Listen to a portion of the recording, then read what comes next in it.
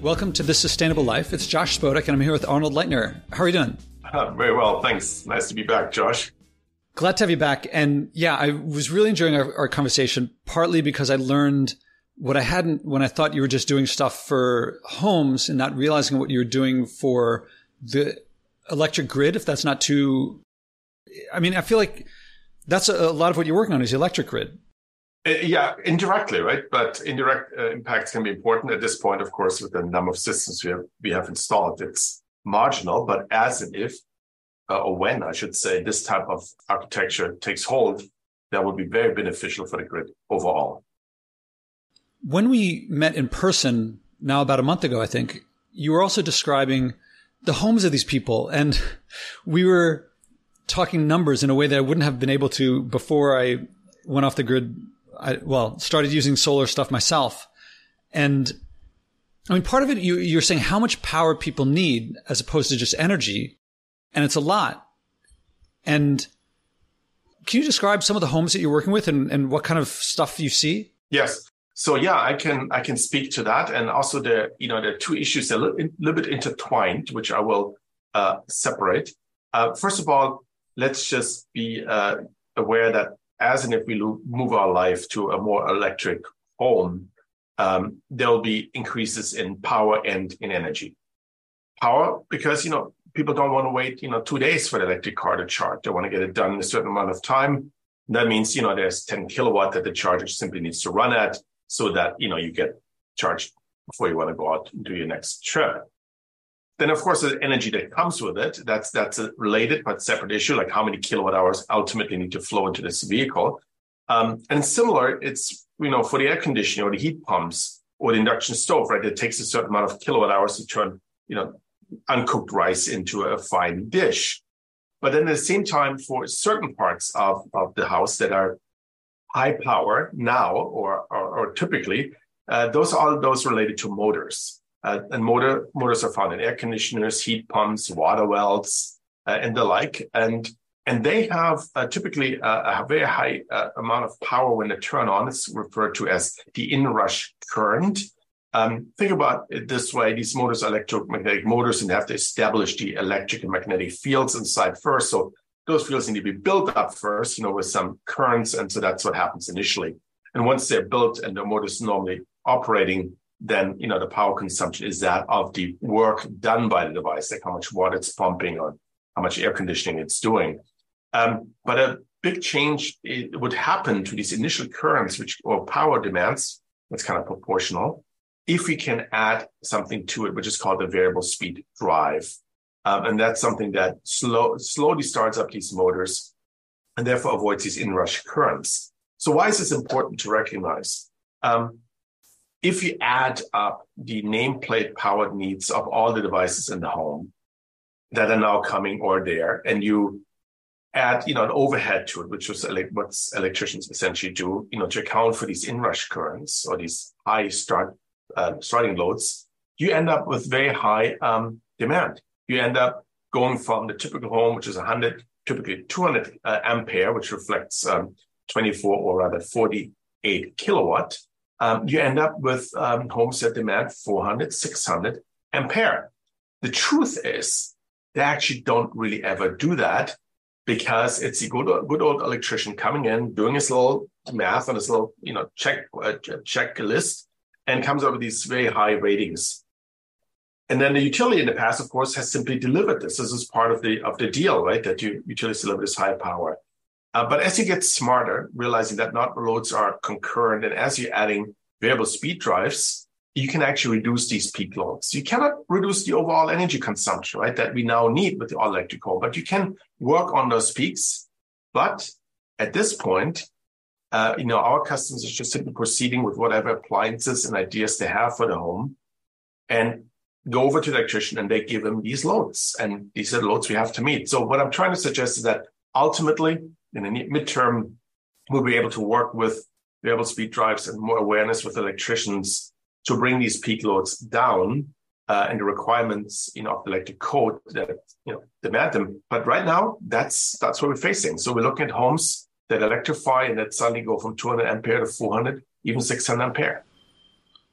Can you remind me what you told me when we were in person about what kind of kilowatt hours they had storage and what kind of power they were getting? Yes. Because when you mentioned the car, 10 kilowatts for the vehicle, I'm like, my battery here maxes out at 600 watts. Yes.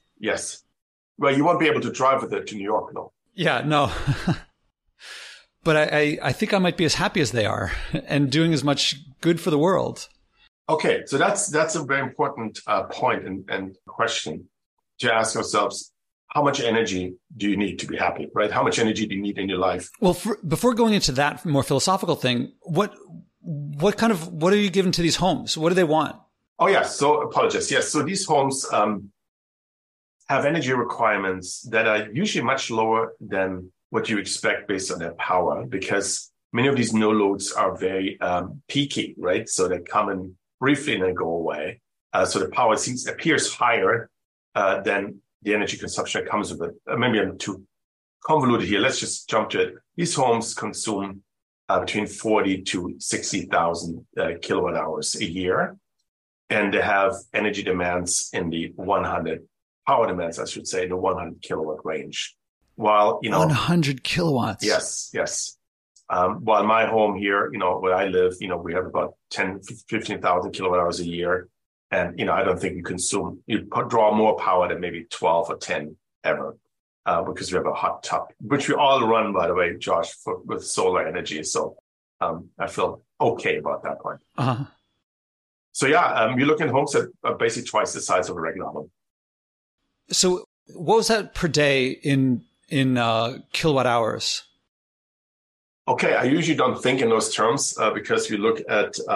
you look at per year. Per year, but it's easy enough to do. I have a calculator here. I'm notoriously bad at arithmetic. Me too, yeah. So let's take 40,000 kilowatt hours, which is a pretty good load. It's not insane, and divided by 365. So that comes up to about 100 kilowatt hours a day. Okay? Wow. Yeah. 100 kilowatt hours per day. Yeah. And so I'm using like half a kilowatt hour per day. So like using 200 times more. Yeah. So, take 100 and divide it by 24, right? Which is your hours in a day. So that's loads, about 4 kilowatt constant loads.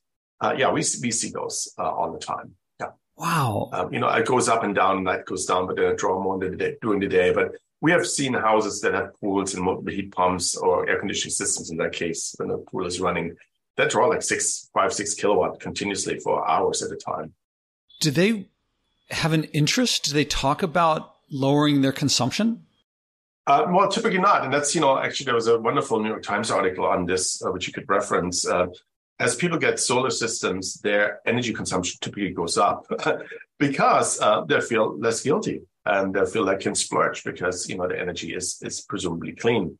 So, do they think about getting a smaller system? I mean, because the system, I guess they're not thinking about the materials going into it and that they have to replace it every, 15, 20 years. Yeah. So this goes to the question, the little philosophical one we have to defer, but let's just be a little simpler to start with. The question of, can you achieve our environmental goals by people restraining, their consumption? And I think the average observation or the typical opinion is that it's not going to work. The scarcity. Wait, to do only that? To only reduce and do nothing else? No, we feel, no, of course, do other things. But we feel that asking people to drive less, take the Germany, for example.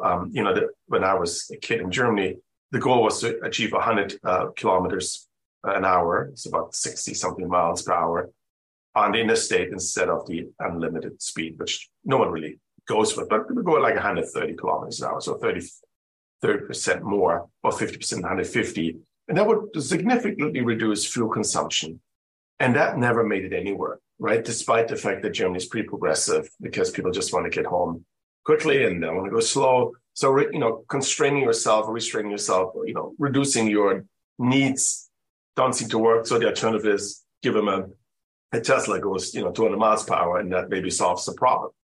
Because the problem was, of course, that with speed, the wind resistance goes up, I think it's by the square or even the cube.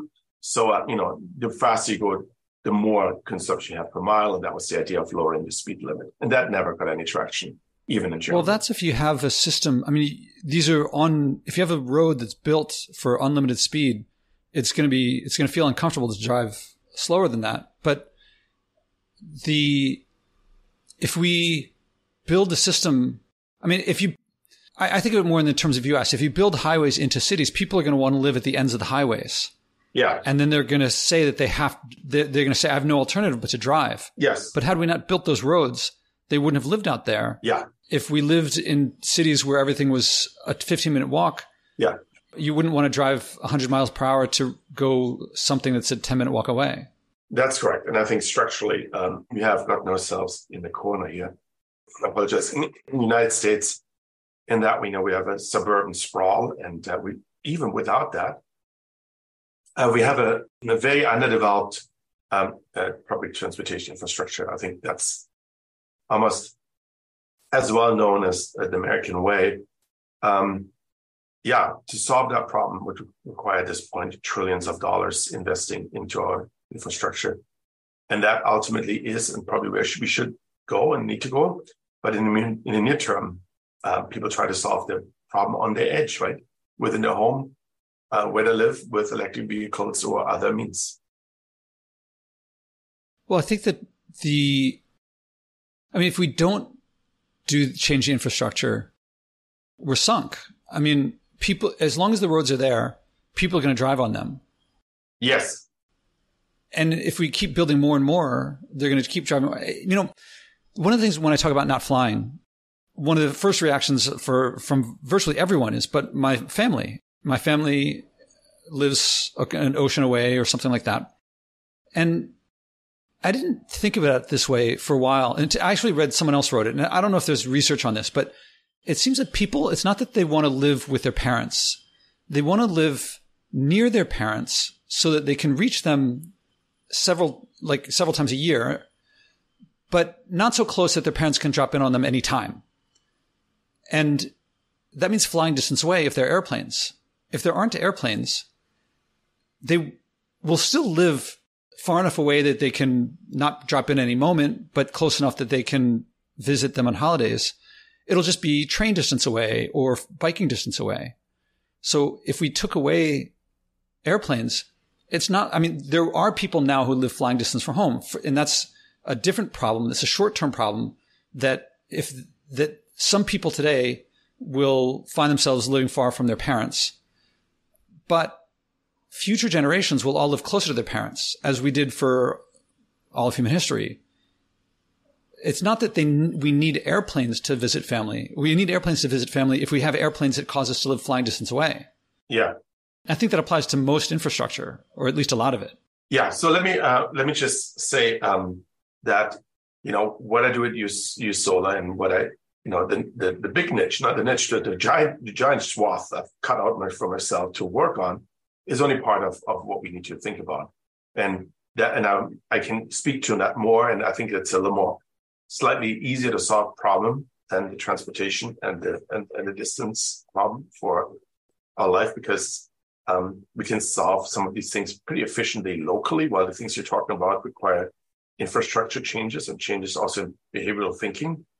Yeah, and this is a lot of what I wanted to talk to you is you have the background in having done it, in running companies, in physics and engineering. And oh man, I crave a conversation like this. Yeah. So let me just briefly allow me to digress in transportation, because I've thought quite a bit about it, although it's not my expertise. So if you ever go into the, you know, people always talk how AI has changed the world and whatnot. The computer has, and before that, you know, it's really air conditioning, because it opened up the desert Southwest and other parts of the world for thinking and working. But, you know, I sometimes think that people underestimate or not really highlight, air transportation. I mean, the jet is it's a time traveling machine, right? And we can get on it, and 12 hours later, step out in Singapore, and I feel pretty good, right?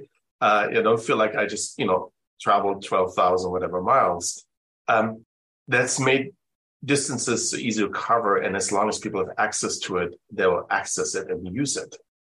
Now, it comes with an incredible impact, right? You go into a cockpit of a Dreamliner. It's the marvel of engineering. It's a pinnacle of human achievement in terms of complexity and efficiency, and it's beautiful.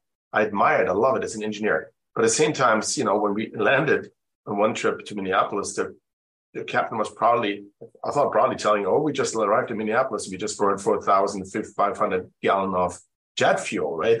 And that wasn't funny. He thought it was interesting tidbit for the audience, for the people on board. Was terrible news, right? So you have these things that are really positive in one aspect and incredible in terms of the achievement. But on the other side, they have this impact that's just unacceptable, unsustainable, right? So with transportation, I think the old saying applies. A trend that cannot continue will end, and it will end, and it will end hard because it's simply not possible to continue doing what we're doing. The question is, when does a trend happen? And are there other things we need to work on first or work on in between? So going back to your question about transportation system, there's a lot of discussion about electric vehicles, consuming batteries. In a way, think about it. The electrification is being looked down on, saying, well, the batteries have as much an impact as burning gas, so we may as well continue with that and don't use electricity. But that misses a very important point. If we were to electrify all of our rail and electrify all of our cars, all of our trucks with some batteries, there's no reason there couldn't be overhead lines on freeways that trucks connect to, just like the buses do here in San Francisco. It's a tried and true technology. We could, we're not talking about much highway miles to get probably 90 or 58% of all the fuel consumption off the air, right? And there's no battery involved. But at the same time, because of the enormous amount of units on the street and the averaging of it, we actually have a virtual battery, just like Uber creates a virtual, always be available taxi driver. We could do the same for electricity. So we could create an all-electric infrastructure that moves 90% of all of us, or at least of goods, with no battery, period, right? So this whole argument is fallacy, right? So, and then really, the battery-powered car is actually a failure of the electric infrastructure, right? Why would you schlep a battery, all the energy with you underneath your car, underneath your seat, from San Francisco to Tahoe, when indeed you're traveling that with, with a drive-by-wire, if you want to call it, whether it's on a train or otherwise, and no energy storage required, no energy, required at all to build the batteries. It's just a small little motor and something that connects an overhead line. Now, I'm not saying this is plausible for individual cars, but certainly for trucks, has been tried before, and it just hasn't gotten the scale. But for the individual, it goes back to what you said. If we had not only trains that are well developed and we had a dense network, but if they all moved on electricity, there would be no battery in there, and then people would be able to travel most distances, most places, like myself, on the train to work. But absent of that, not only are you stuck with streets and cars, you're also stuck with batteries, right? If you want to electrify. So I think we can get very far away, but structurally we need to make changes. So the electric car is actually not the greatest of all solutions, right? We need to electrify further, but try to do that without batteries. I've read about the by-wire systems. My understanding was that they could only work in cities, and between cities they wouldn't work very well. And they're delicate if they don't have dense. But I'm not an expert on this either. No, this cannot be true. Not that you misinformed, but whoever wrote this person clearly thinking. I mean, the German railroad travels at, or the TGV goes at 12. Oh, railroad, yeah. Yeah, but for cars and trucks. Oh, it's the same thing. It's the same thing. I mean, why can you not have on the top of the truck, you have a similar kind of device that reaches up and connects to the power line and drives off? I mean, every bus in San Francisco has it. I think these are trivial problems to solve. I don't think there's a problem there. If there is one, it's trivial to solve. And then, when you get to the end of the freeway, you retract it and you use your battery to, go to the loading dock and do your work, right? But you don't need a 150 kilowatt hour battery for that. You could do that with a small battery, even hauling, a big trailer. That's the point, right? But that's more a structural answer, right? It doesn't necessarily have to be the way I described it. It could be, just all on trains. But this trade-off between gasoline and batteries is not one that exists. It's not like, oh, well, if you use batteries, we may as well burn gas because look at the resource extraction. We don't need to do most of that resource extraction, even if you move to the all-electric life, even for transportation. So let's say we don't need batteries for transportation. So the car, I guess we still have some. Oh, we will. I mean, in America. Yeah, we will, of course. Well, I think that in America that we have this view of a car equaling freedom. I think people are kind of getting that isn't around anymore, because I think people spend more time in traffic than they do driving out in the open road.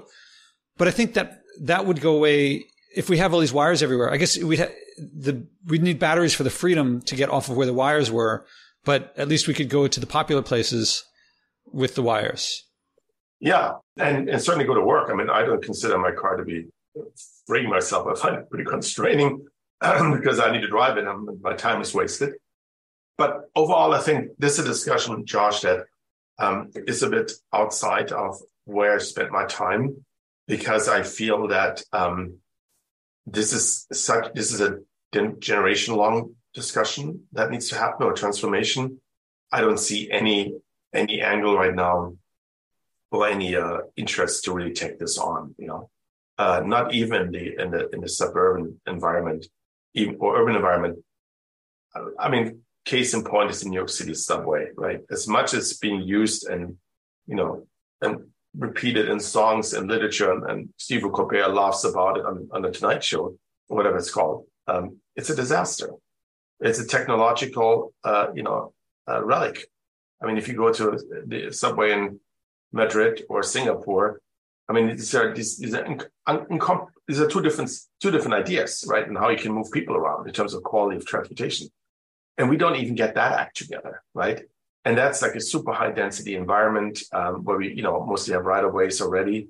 So yeah, I don't know that this discussion is even on anyone's mind currently. The one that you try to foster here in this conversation of trying to electrify our transportation, get people out of cars. I don't see that even being, on the national consciousness in any form. I'm not listening to the right podcasts, and I appreciate what all the things you're doing and saying and thinking, but I don't see that right now at all.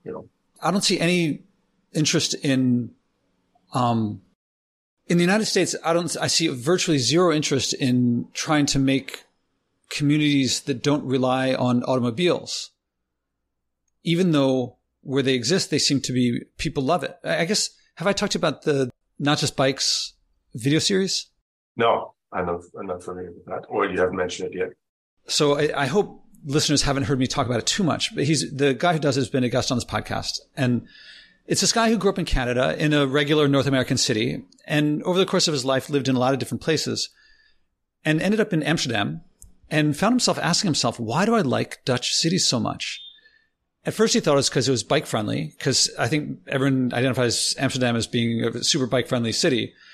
And he, I believe, like I didn't know until him, I thought that Amsterdam was just a medieval city that happened to lend itself to bikes more than cars. What I didn't know was that it was overrun with cars in the 50s, 60s, and 70s. Mm-hmm.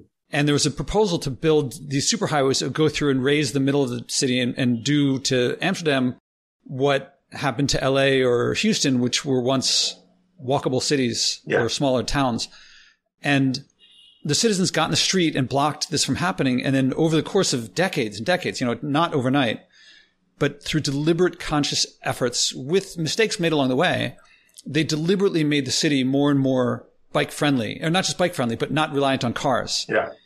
And so cars do exist there and they do drive around there, but much, much less. And most people, given the choice between moving around in, I think, any Dutch city by foot or bike or tram versus by car, no one will ever, very rarely will people pick the car. I mean, for deliveries, they'll have trucks, but even those are smaller trucks. And as a result, everything's really close and convenient, and the amount of pollution is much less. And so his series he's got dozens. I don't know if he's got 100 videos there yet, but they're really fascinating. He's got a kind of wry sense of humor, so they're enjoyable to watch.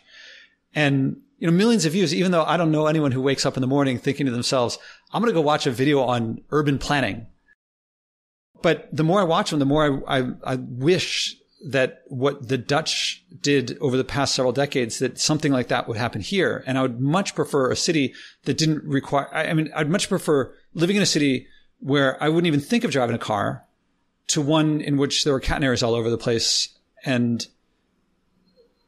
there's still the whole issue to me of isolation and distance and other sorts of pollution besides the power systems. So that's what I really want. And that's talking about cars, but also likewise with airplanes or, I mean, container ships. I often ask people, and no one knows this as far as I know, but I ask people kind of for fun, what fraction of cargo on a container ship do you think within a year of its final delivery is going to be in a landfill? And most people guess it's pretty high.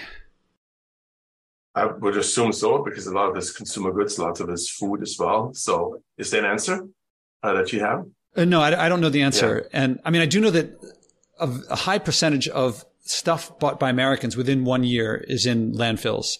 Like jeans get worn something like 7 times before they're thrown away. And to make the jeans, first the cotton gets shipped to one place to be treated, another place to be made into material, another place to be dyed, another place to be this, to be cut, another place. So one pair of jeans may have made several ships across oceans before it was jeans to be bought. And then after it's used, it takes a couple of container ships or truck trips to end up in, Ghana or wherever it gets dumped. Yeah. So I think there's a lot, and as long as I think a lot of people figure, well, as long as a container ship is going, it's pretty cheap to just put something in a container and stick it on the ship. Yeah.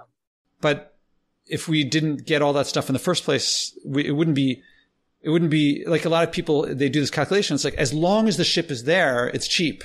It doesn't use that much more energy. Well, yeah, but what if the container ship wasn't going?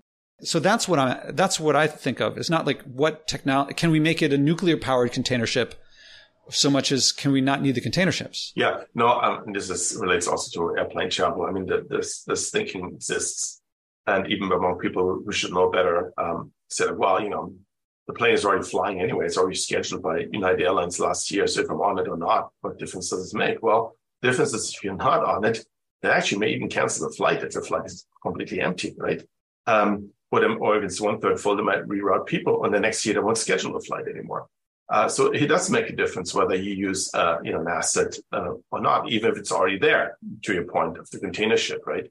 But overall, what you're going after is something that I practice, and this is why I think to some degree people respect me also in the leadership in the industry, but the things I do, because I do personally also what I say. So, I, for myself, actually been a proud owner, and this is a mystery to me, of a T-shirt I bought in the American embassy in the Czechoslovakia, the country does no longer exist, in 1987. And this T-shirt I've worn continuously. What marvels me is it doesn't even have a single hole. Now, I don't put anything in the dryer, but it's been worn a lot. The Czechoslovakian crest has long fallen off. The American embassy thing has fallen off. So it turns out this must be I've discussed it with a textile expert, because this is almost freaky. It must be some long-spun Arabian, Egyptian cotton. I think that's what we have come to conclusion, that just is indestructible. Just counted decades back. Now, I don't recommend everyone keeps a T-shirt that long or must keep it. But the point is, I don't put anything in the dryer, and I gently wear things. And when I work on a garden, I immediately change my clothing. I kind of get a little disappointed when I see Patagonia, for example, the clothing company, show people wear their fine Patagonia down jacket, grinding down a surfboard or working, on wood or, in the garden. Like, I would never wear my, high performance Patagonia, down jacket for something like this. I'll wear any kind of fleece, anything I find, right? Because who cares if that thing gets dirty or cut up or torn by the bushes. So, I separate my clothing. I treat everything gently, and my stuff lasts forever, which is why I say I can buy, Patagucci, as sometimes Patagonia was referred to, because the cost impact to me is negligible, because, the average cent per day of wearing these pants is like 0.001, because I have one pair and lasts me 15 years, right? So I can buy whatever I want in terms of clothing, because it has no cost impact, because I treat everything so gently. So, but, those things, and also with everything in the house, not using resources, trying to live small. Some of this I acquired from expedition canoeing that I did when I was younger, because you're very resource constrained if you go out for 3 or 4 weeks in the Canadian wilderness. There's only that much you can bring. The food needs to last. And so that kind of mindset of being on a finite planet, basically, that you only have that many things and they have to get you through everything. You want to arrive with comfort. has kind of shaped, I think, a little bit my mind around that. So I view the entire world as like this limited canoe trip where only that much things fit in your boat, right? And that's what you have to live and work with. And I find access almost, I don't enjoy it. It's something that makes me uncomfortable, and I see waste of any sort. What you were talking about there is integrity and credibility attained through living by your values.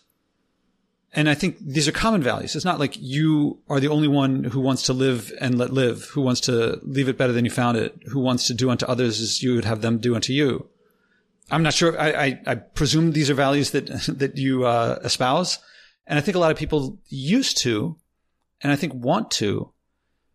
And I think that's, to me, more than technology, more than legislation, integrity and credibility are missing from the people speaking about solutions and ideas more than anything else. Right. But then it's like, why me? Right. That jet plane I was talking about, it sits there. It's being cleaned at the tarmac in San Francisco. And all I have to do is click on that website, pay with PayPal, and efficiently, whatever I pay with, and I'm on this plane. And I have the same benefit and trip to Tahiti that everyone else has. And no one will fault me for it, because everyone, it's like the Garden Eden. I'm the apple of Garden Eden. It's a beautiful image, right? No one can, everyone wants to take a bite of that apple. It's just so beautiful, right? And that's the temptation. That's also the natural desire of men. And in a way, I don't fault us entirely for it, because quite frankly, some of the pollution we've done to this planet, some of the damage we have done to this planet, I'm very proud of and very happy that we did, because without it, we would have never had a laboratory at the University of Colorado at Boulder that I could do superconducting research on. That would have never put the Webb telescope into space. So, to some degree, I'm glad that we had this ambition and this drive and didn't care, because it got us to some things that I think are extraordinary, like, the particle accelerator and CERN, or many of the achievements we have done. The point is now, okay, that was great, but, everything has its limits, and accepting those and finding beauty in them and living with them. And basically going back to this quote that's very common, like, a trend that cannot continue will end. It doesn't matter how cool the Webb telescope is. We can't blow 100,000 of those into the sky.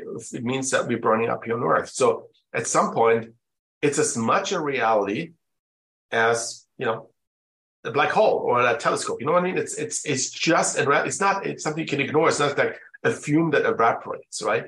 I think that's the problem people still have, to recognize that it's a party pooper, right? I mean, CO2 is a party poop in a way. And the party's awesome. We've built an amazing party. And what are we going to do now?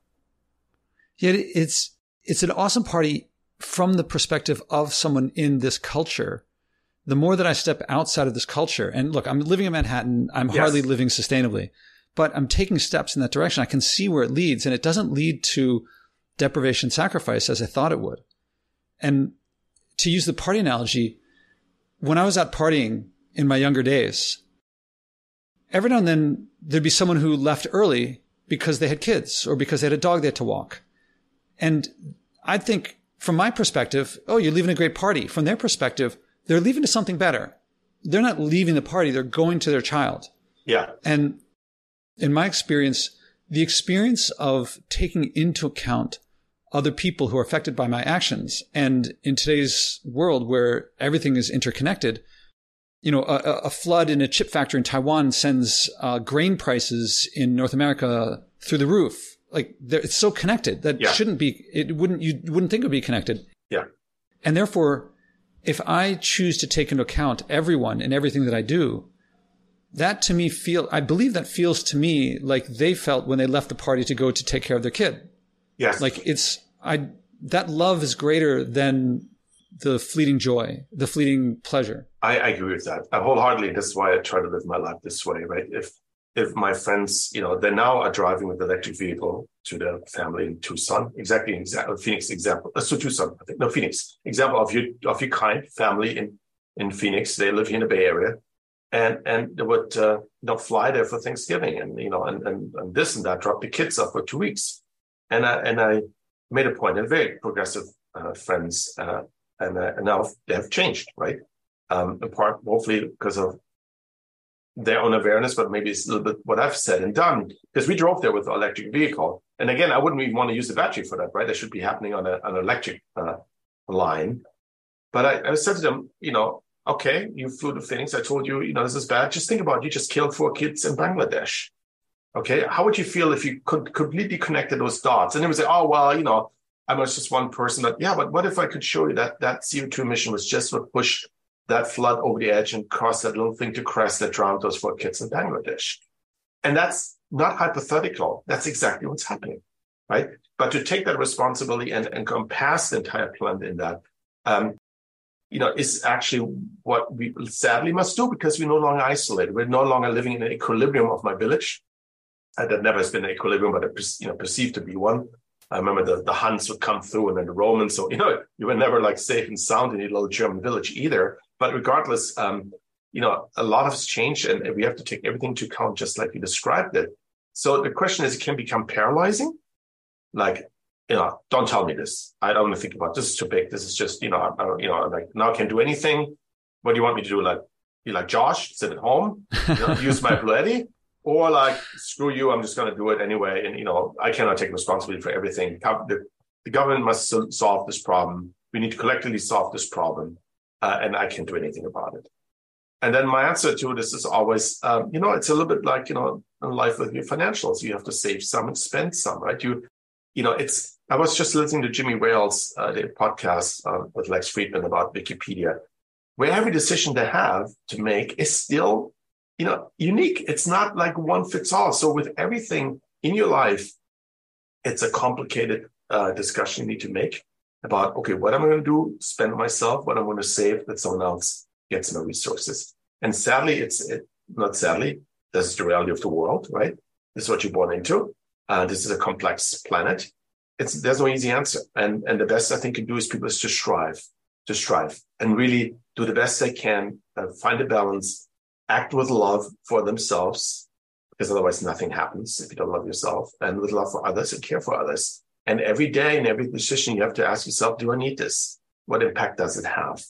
Cannot drive you crazy. You can't go to Trader Joe's and ask yourself every 5 minutes. You can't be like like open the wrapper and read the ingredients every single time, right? That doesn't work either. But you need to start, because it drives you crazy. You have no joy in life, right? It's your one life you have to live. I mean, you can't just, be reading ingredient wrappers all day long and decide if you can buy or not buy it. But start out with some framework. Start out with the big stuff, right? And work on it and work it down. For example, say, I want to do 1 8-hour flight a year, back and forth. That's 16 hours of flight time. That's all I have in a year. I need to allocate this. This could be 2 trips or 4 trips to Phoenix. It could be 1 trip to Germany. Just start somewhere based on your awareness. And then within that framework, live your life and fully maximize it. And then, of course, do with the other things. But it's going to be hard. And truly, Josh, the only time the trend will stop when there's a price attached to it, right? Where the resource constraint simply costs the price and I cannot afford it. For my friends from Phoenix, if that flight would have been $10,000 per kid, they would have not gone for Thanksgiving. I guarantee you that. And so, the dilemma is ultimately one that these things are not priced in. Now, that gets you to a different social justice question, but, then only very, very few people can travel. And what about this thing to Bangladesh? But you know what? We need to level the playing field, make the world more even. I think we all want to do that in a way.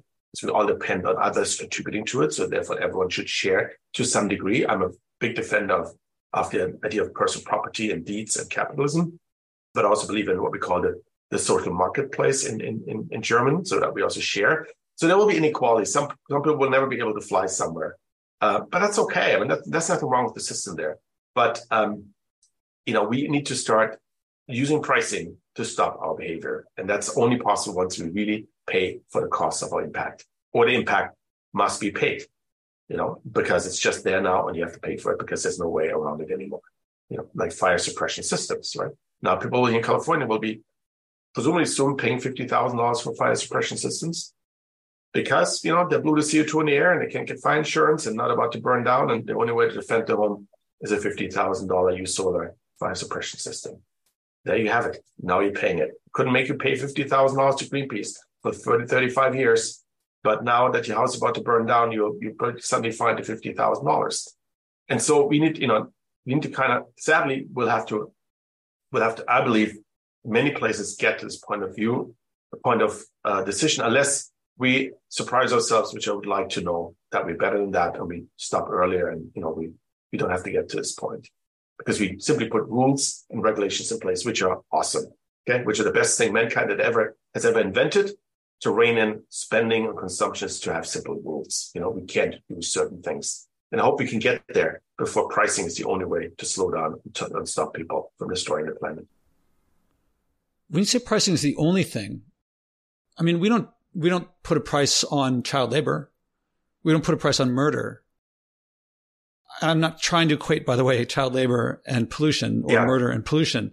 I'm just saying that we don't put a price on something. Some things are qualitatively treated differently. And you're also describing like flying. I'm hearing, and maybe you're not saying this, that flying is like a good thing and maybe we have to limit it, but it's deprivation and sacrifice not to do it. But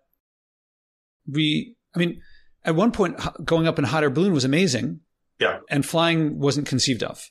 Now flying makes going up in a hot air balloon not worth any. I doubt many listeners have gone up in a hot air balloon, despite it once having been the most amazing thing. So as long as some people are flying, I think there's a social compulsion for others to fly. But if no one was flying, I don't think people could get the joy that they get from flying from other ways. And yeah. I don't know that, and I don't think I want to. I think it's not worth my effort to try to tackle the problem this way. What I meant to say about flying is, come on, Josh, it's freaking amazing. It's almost like time travel. I get in this little aluminum tube at the airport in San Francisco. I close a little oval-shaped window. They serve me some food. I listen to some rattling noise, some static noise for 12 hours, and I get out and I'm in Singapore. I mean, that's pretty amazing, yeah. And also the possibility that it would give to a person. Like right now, I'm sitting in Minneapolis and freezing my little booty off, let's say at minus 20 Fahrenheit, and 8 hours later, 12 hours later, or 15 hours later, probably, I'm in Tahiti, right? And I step out, and my life just got transformed emotionally from feeling depressed and cold to, I can't take my clothing off fast enough and run to the beach. That's what I meant. It's an amazing tool that mankind had. But yeah, I think everything. If you only look at the benefits and neglect the costs. I mean, imagine smoking where I get the pleasure and you get cancer. Yeah. That's great if I don't care, if I don't think about you. Right. But that's the point I'm trying to make, right? It's that, God, why see you to the party pooper? Because what a beautiful party would this be to fly everywhere. So if we change culture, that to me, if we have a culture where stewardship is higher up than, look, I can afford it. That's the cost.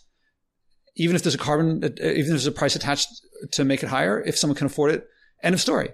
And to me, democracy means that people, like maybe I usually think about this in terms of interplanetary travel. Maybe I'm not into going to Mars right now, and I don't see it as a solution, as I don't understand how people see it as a solution to our problems on Earth. But maybe someday we do want to go to Mars, and maybe an asteroid will be headed toward Earth. If we choose to do that, I mean, it's heavily polluting. I don't think that I'm fine with doing it if if through some sort of democratic process, the people affected by it get a say in it. But if it's only a couple people, and like if I get polluted by it and I have no say in it, I don't. That's not democracy to me. That's not a free market to me. Yeah. So I also am a fan of free markets and democracy, but I don't see that as long as we pollute, and I can unilaterally choose to pollute, and you have to suck it down, whether you like it or not, I can't see that being a free market, and I can't see that being democracy. No, I think I'm very clear on that. That I was just referring to the technical miracle, the emotional miracle. And then, of course, the question is, at whose cost and at what cost, am I consuming this? And in terms of air travel, right, not only do people have to listen to the jet noise underneath the flight path, but there's also the air pollution and all those things that come with it. And I think, you need to take, I think that would be wonderful if that's where societies can aspire to, things that they collectively think about in a form, any religion basically has accomplished that, right? By saying that we don't do certain things. I mean, look at this, in the Jewish culture, you don't eat pork, or in the Muslim culture. I believe I'm right about that. How, okay, now you may not decide that that's an important thing to carve out, but they were able to carve it out because there's no penalty in slaughtering a pig, really, right? It was different from a goat. But so it is possible, right? In an example of religions and taboos, it's possible, right? And it can be very strongly reinforcing inside of a specifically religious community. As an analogy, are we able to develop simple taboos, if you call it, or norms that you just don't do certain things, right? And some of this is already emerging, right? Emerging. I'm not saying it's happening. People feel, bad about, showing their wealth too much or using it too much or an advantage, like flying everywhere. People try to cut back with, pretend to cut back with private air travel. In fact, it's gone up in terms of numbers. I think that's that's what the point I was trying to make. That's something we could and should do before price becomes the only way to stop it, right? Yeah. I think a lot of people reach the state. I think a lot of people don't really think about too much about it. They try to suppress and deny their effects on wildlife and people around them and people far away from them and wildlife far away from them. Yes.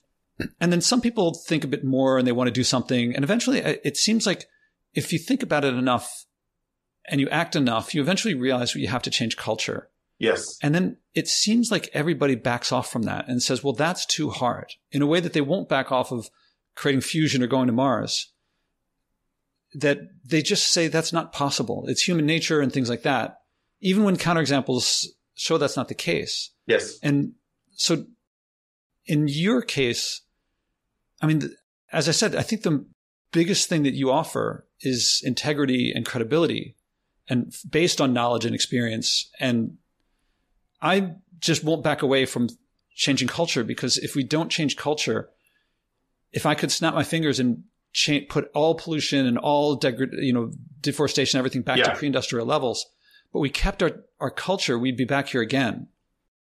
Yes, you're right. And look, first of all, for all the trolls out there, you will have a feast finding all the inconsistencies in my life, and I welcome you to it.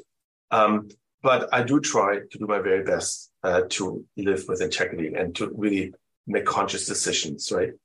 And that's that's something that I hope we could get to, because ultimately, we could use up the entire planet, and the national park, if you like, right, is the first example of a society being able to say, no, we're not going to touch this.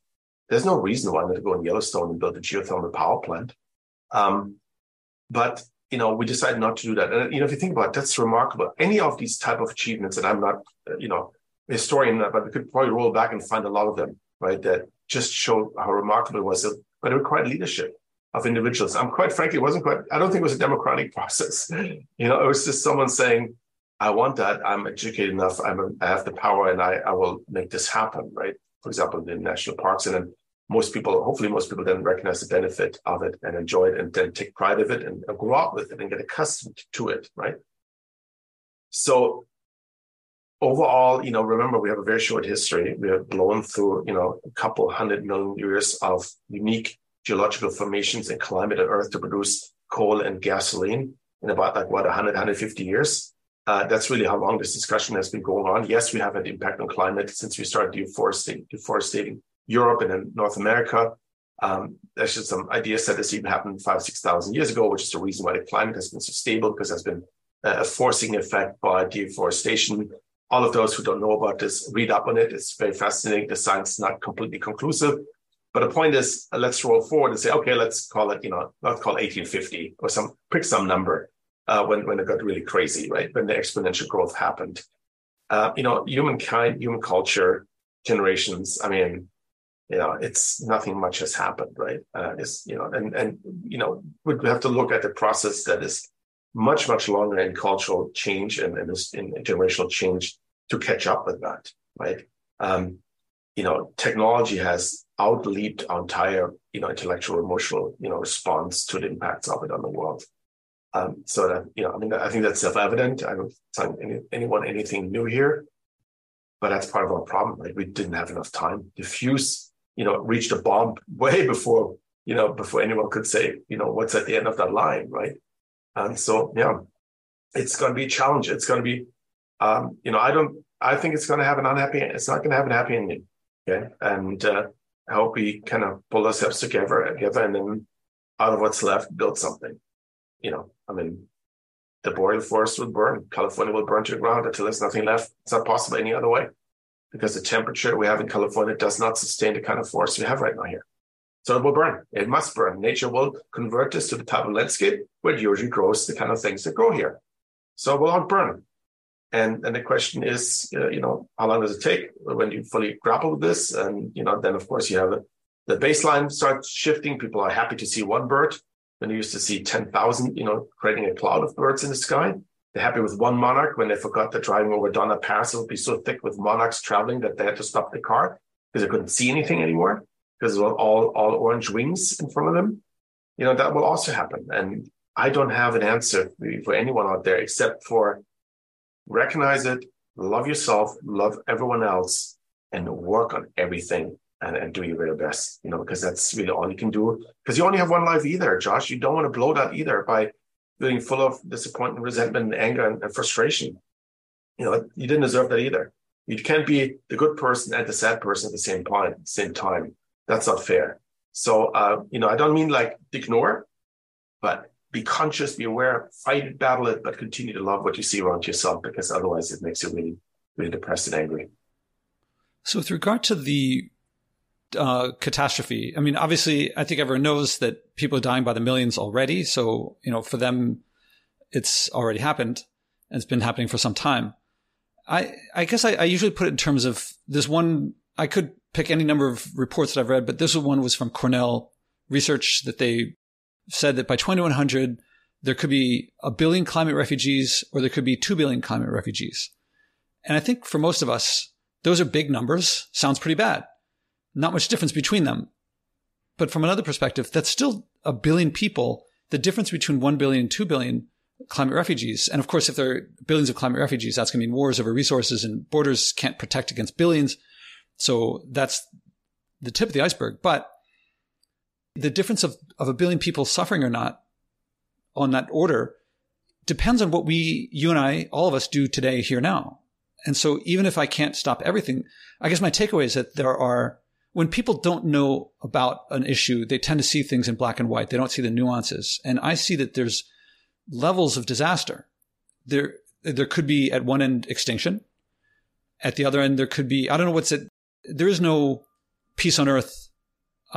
People are already dying. So there's already disaster. But does that mean it has to be the worst of all possible disasters? Well, obviously not. And to me, what gives me meaning and purpose is, and the way I value my life, what gives me not just happiness, which might be fleeting in the moment, but like what my life is about. I guess I'd like to say I don't evaluate it based on things outside of my control, although I do to some degree, but it's much more, have I done what I can relative to my potential on the things that matter to me most? And if I'm the only one working on these things, I've learned, personal leadership, learning my own emotional system and my own emotional state. One of the big outcomes of that is being frustrated doesn't really work very well. Being angry doesn't really work very well. But I've learned through leadership classes from Columbia Business School and more that I can bring about the emotional state that I want. A lot of what I do is feeling frustrated, feeling annoyed, feeling exasperated, things like that. But then seeing that the magnitude of that emotion and learning ways to redirect it to working on what I see as the best I can do. And I find myself unable to do that if I just capitulate. Well, in my terms, to just capitulate. I could stop going up and down the stairs any day I want just by connecting my apartment back to the grid and have all the power that I want and much more. That one I can't seem to get myself around redirect, like that suppressing and denying of my connection to others. Maybe it's a choice of mine. Maybe if I worked at it enough, I could feel just as happy doing that. But I feel like how I interact with others is just so much greater than my comfort and convenience. And I don't want to denigrate like the joys of getting in a plane and getting off in Singapore. I've done those things. Mm-hmm. And I mean, I'm sharing with you some stuff I've written but haven't really said out loud. Yeah. Do I sound like you're someone whose opinion I value more than most because of your experience and in personal doing things. Even if it's not your choice, does it seem like it's crazy to give it a shot to try to change culture, to be one of the instigators of trying to change culture on a national and even global scale? No, I tell you what else you're going to do with your life. I mean, we can talk about the meaning of life here if you like, but, we probably don't have the time. And I just looked at the clock and we spent a good hour. Let me answer this in two ways. I think it's extremely important for people to get really angry. I think this famous saying, like, if you're not outraged, you're not paying attention, is exactly true. It doesn't, you don't have to be outraged for no reason, right? You just have to don't be outraged just because the coffee was cold at the Starbucks. That's silly, right? But if you're not, anger is good. Anger and outrage is good as long as you direct it, at the matter of the subject, right? And in your brain and your mind, and then you calm down and say, okay, I'm now motivated, right? Now I'm aware and I'm motivated, because awareness is not enough. You have to have motivation, right? You have to be willing to change something. And that often, anger is one, or whatever you want to call it, rage, emotional turmoil, getting riled up. Those are all critical things to get you to do something, right? Otherwise you're like, oh, I understand the problem, but I guess I don't feel so bad about it. It doesn't make me crazy. I can still sleep at night. If you can't sleep at night, you probably will do something about things. Then the question is that time well spent? I would say yes, because, if you really start thinking about what the meaning of life is, and this, it's a long discussion one could have. For my part, the meaning of life, other than the meaning of life is simply the propagation of life, which is kind of sad, but for some people, but I think it's a pretty important way to think about it. For me, the meaning of life is the protection, it's conservation and expansion of the natural of world and the cultural world of man. So there's no other meaning in my view. And if you are doing that, Josh, by trying to, be aware, changing culture to expand those things or protect them, then your life is meaning in my book, right? In my view. So that's why I think, it's a very valuable, that's the only, but there are other ways to do it, right? Even being kind to people is, make this world better. But I think it's something worth trying and something to try. And I want to just characterize two different poles. That's the one idea, like, we'll just make water or seawater, and we'll, re-engineer the planet, we'll put particles up in space and shed the sun and all this stuff, right? And it's just nutty. It's just nutty, right? Because it's like, you don't even know how the system as it is works. And now you're telling me that you're going to add all these knobs and levers. And the other one is to say, screw it, we're all going to go to hell, we're going to be apocalypse, and apocalypse, and let me just do my stuff. What's really funny about those guys, and they're very often on podcasts, right? At that point, they don't suddenly get, an adrenaline shock or sweat on their bullets and on their forehead and start shaking. Because if they really believed that the earth is going to go to hell, which means they're going to go down too with it, and all the families, everything they ever propagated, they would behave emotionally very differently on that podcast than the little statements they make. When they make these statements, for 99% of the people, it's all bullshit. They don't mean it. They don't recognize this. It's just empty talk. It's just empty talk. Because if you really thought the world is going to end in 50 years, I don't think you'd be sitting on your chair anymore like you're doing right now and talking to the podcast. You'd be standing upright and freaking out because, let's say you're 25 years old. That means you will die, right? Prematurely. And most people on both sides, they're not sincere. The ones that say, put some particles in the earth and we're going to inject some steam in the Pacific Ocean to create artificial clouds and do this and this. That's all completely ridiculous, Flash Gordon science fiction. And the other guys that say, we're going to die in 30 years, who cares, it's just what it is. They're not recognizing the problem. They're not, both are denying it. Both sides are completely, ridiculous in their point of views. And to go back to you, and I think hopefully, Josh, I have to head back to my next thing, but I want to get this idea that you probably put out there. What I think it's going to look like, it's going to look like 99 Luftballons, the famous Nena songs. Mm-hmm. It was a perfect world until they all rose up to the sky and they shut them down and they caused a nuclear war. But in the end, the protagonist, in this case, the singer, is still alive. She's still around. There's still one balloon left. So it wasn't that it all ended, but what was left was pretty sad compared to what was before. And that's I think what will happen to Earth. It's not going to be the utopia where everything is going to be perfect. We live on Mars and we come down to Earth just to fly fish. And it's not going to be this idea that everything's going to go up with this big nuclear whatever and wipe out one lattice heat wave and everything goes silence. I think it's going to be sadly in the middle where everyone will just say at the end, 100,000, 10,000 years from now, what a waste. What a failure. How did we just blow this one when it was so easy? And they'll just be happy. They'll cherish every monarch. They'll cherish every last little orchid, whatever's left. But that's, I think, what lies ahead as a future. There'll be such a low baseline. It's almost a little bit like, that Pixar movie with the little robot that found like one plant in the trash. Wall-E. He finds one plant in the trash. For him, that's nature, right? And sadly, I think we'll come to a point where we're going to be marvel at two birds in the sky when there should be 20,000 in the sky. That's my prediction, and not my prediction, that's my expectation. And so the best I can do is make sure that outcome is as much on the positive side as possible. And that's where I attack the problem. I'm just going to do what I can. And I'm not going to be on either side of this camp because they're just deniers of one of the other sides. I'm just going to do what I can to minimize the impact and make this outcome as positive as possible. Well, you have to go. So I'm going to, and everything, what you say is so rich and so well thought out. I deeply value it. I'm going to comment one thing, which is maybe the biggest thing. Because when I asked you the question, I wasn't thinking about it when I was asking it. When you answered it, it made me think about when I asked, it just seemed like a waste of time.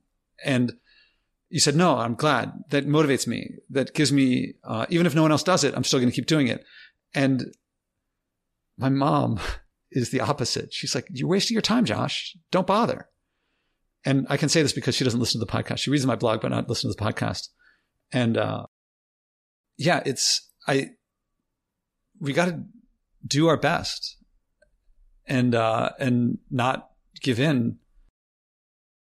Yes, and I agree. As tempting and as alluring and seductive as it is, it's so easy to just say, well, I can't do anything.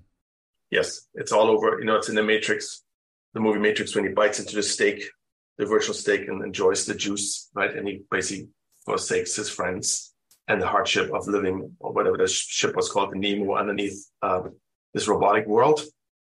We know about it. It's an apple in the Bible.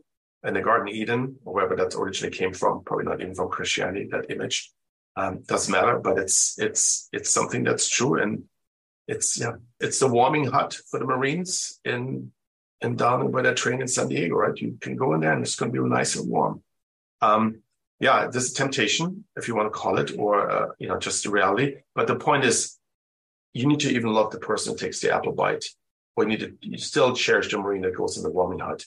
The moment you make fault people for it, I don't mean not to hold people accountable and ask them to do better, but the moment you start looking down on people or not loving them, that's when you're losing it. Because ultimately, that's the only thing that's going to help hold it together if you just appreciate, that everyone is probably trying their best, and that's what I try to do. I'm not trying to fault anyone. I'm just trying to, do my best and help people elevate themselves if I can. I feel like this is the beginning of new conversation, and we'll have to save that for another time. Arnold Leitner, thank you very much. Thank you, Josh. Have a wonderful day. How many people are bringing a message of joy from what everyone calls saving the environment, but I call the future? Step by step, this podcast is creating a culture of joy, community, and connection around sharing and acting on our environmental values. Again, there's no profit in buying and wasting less, but we'll all love our lives and relationships more when we do. I can use your support. Please donate at joshuaspodek.com/donate. Again, that's joshuaspodek.com/donate.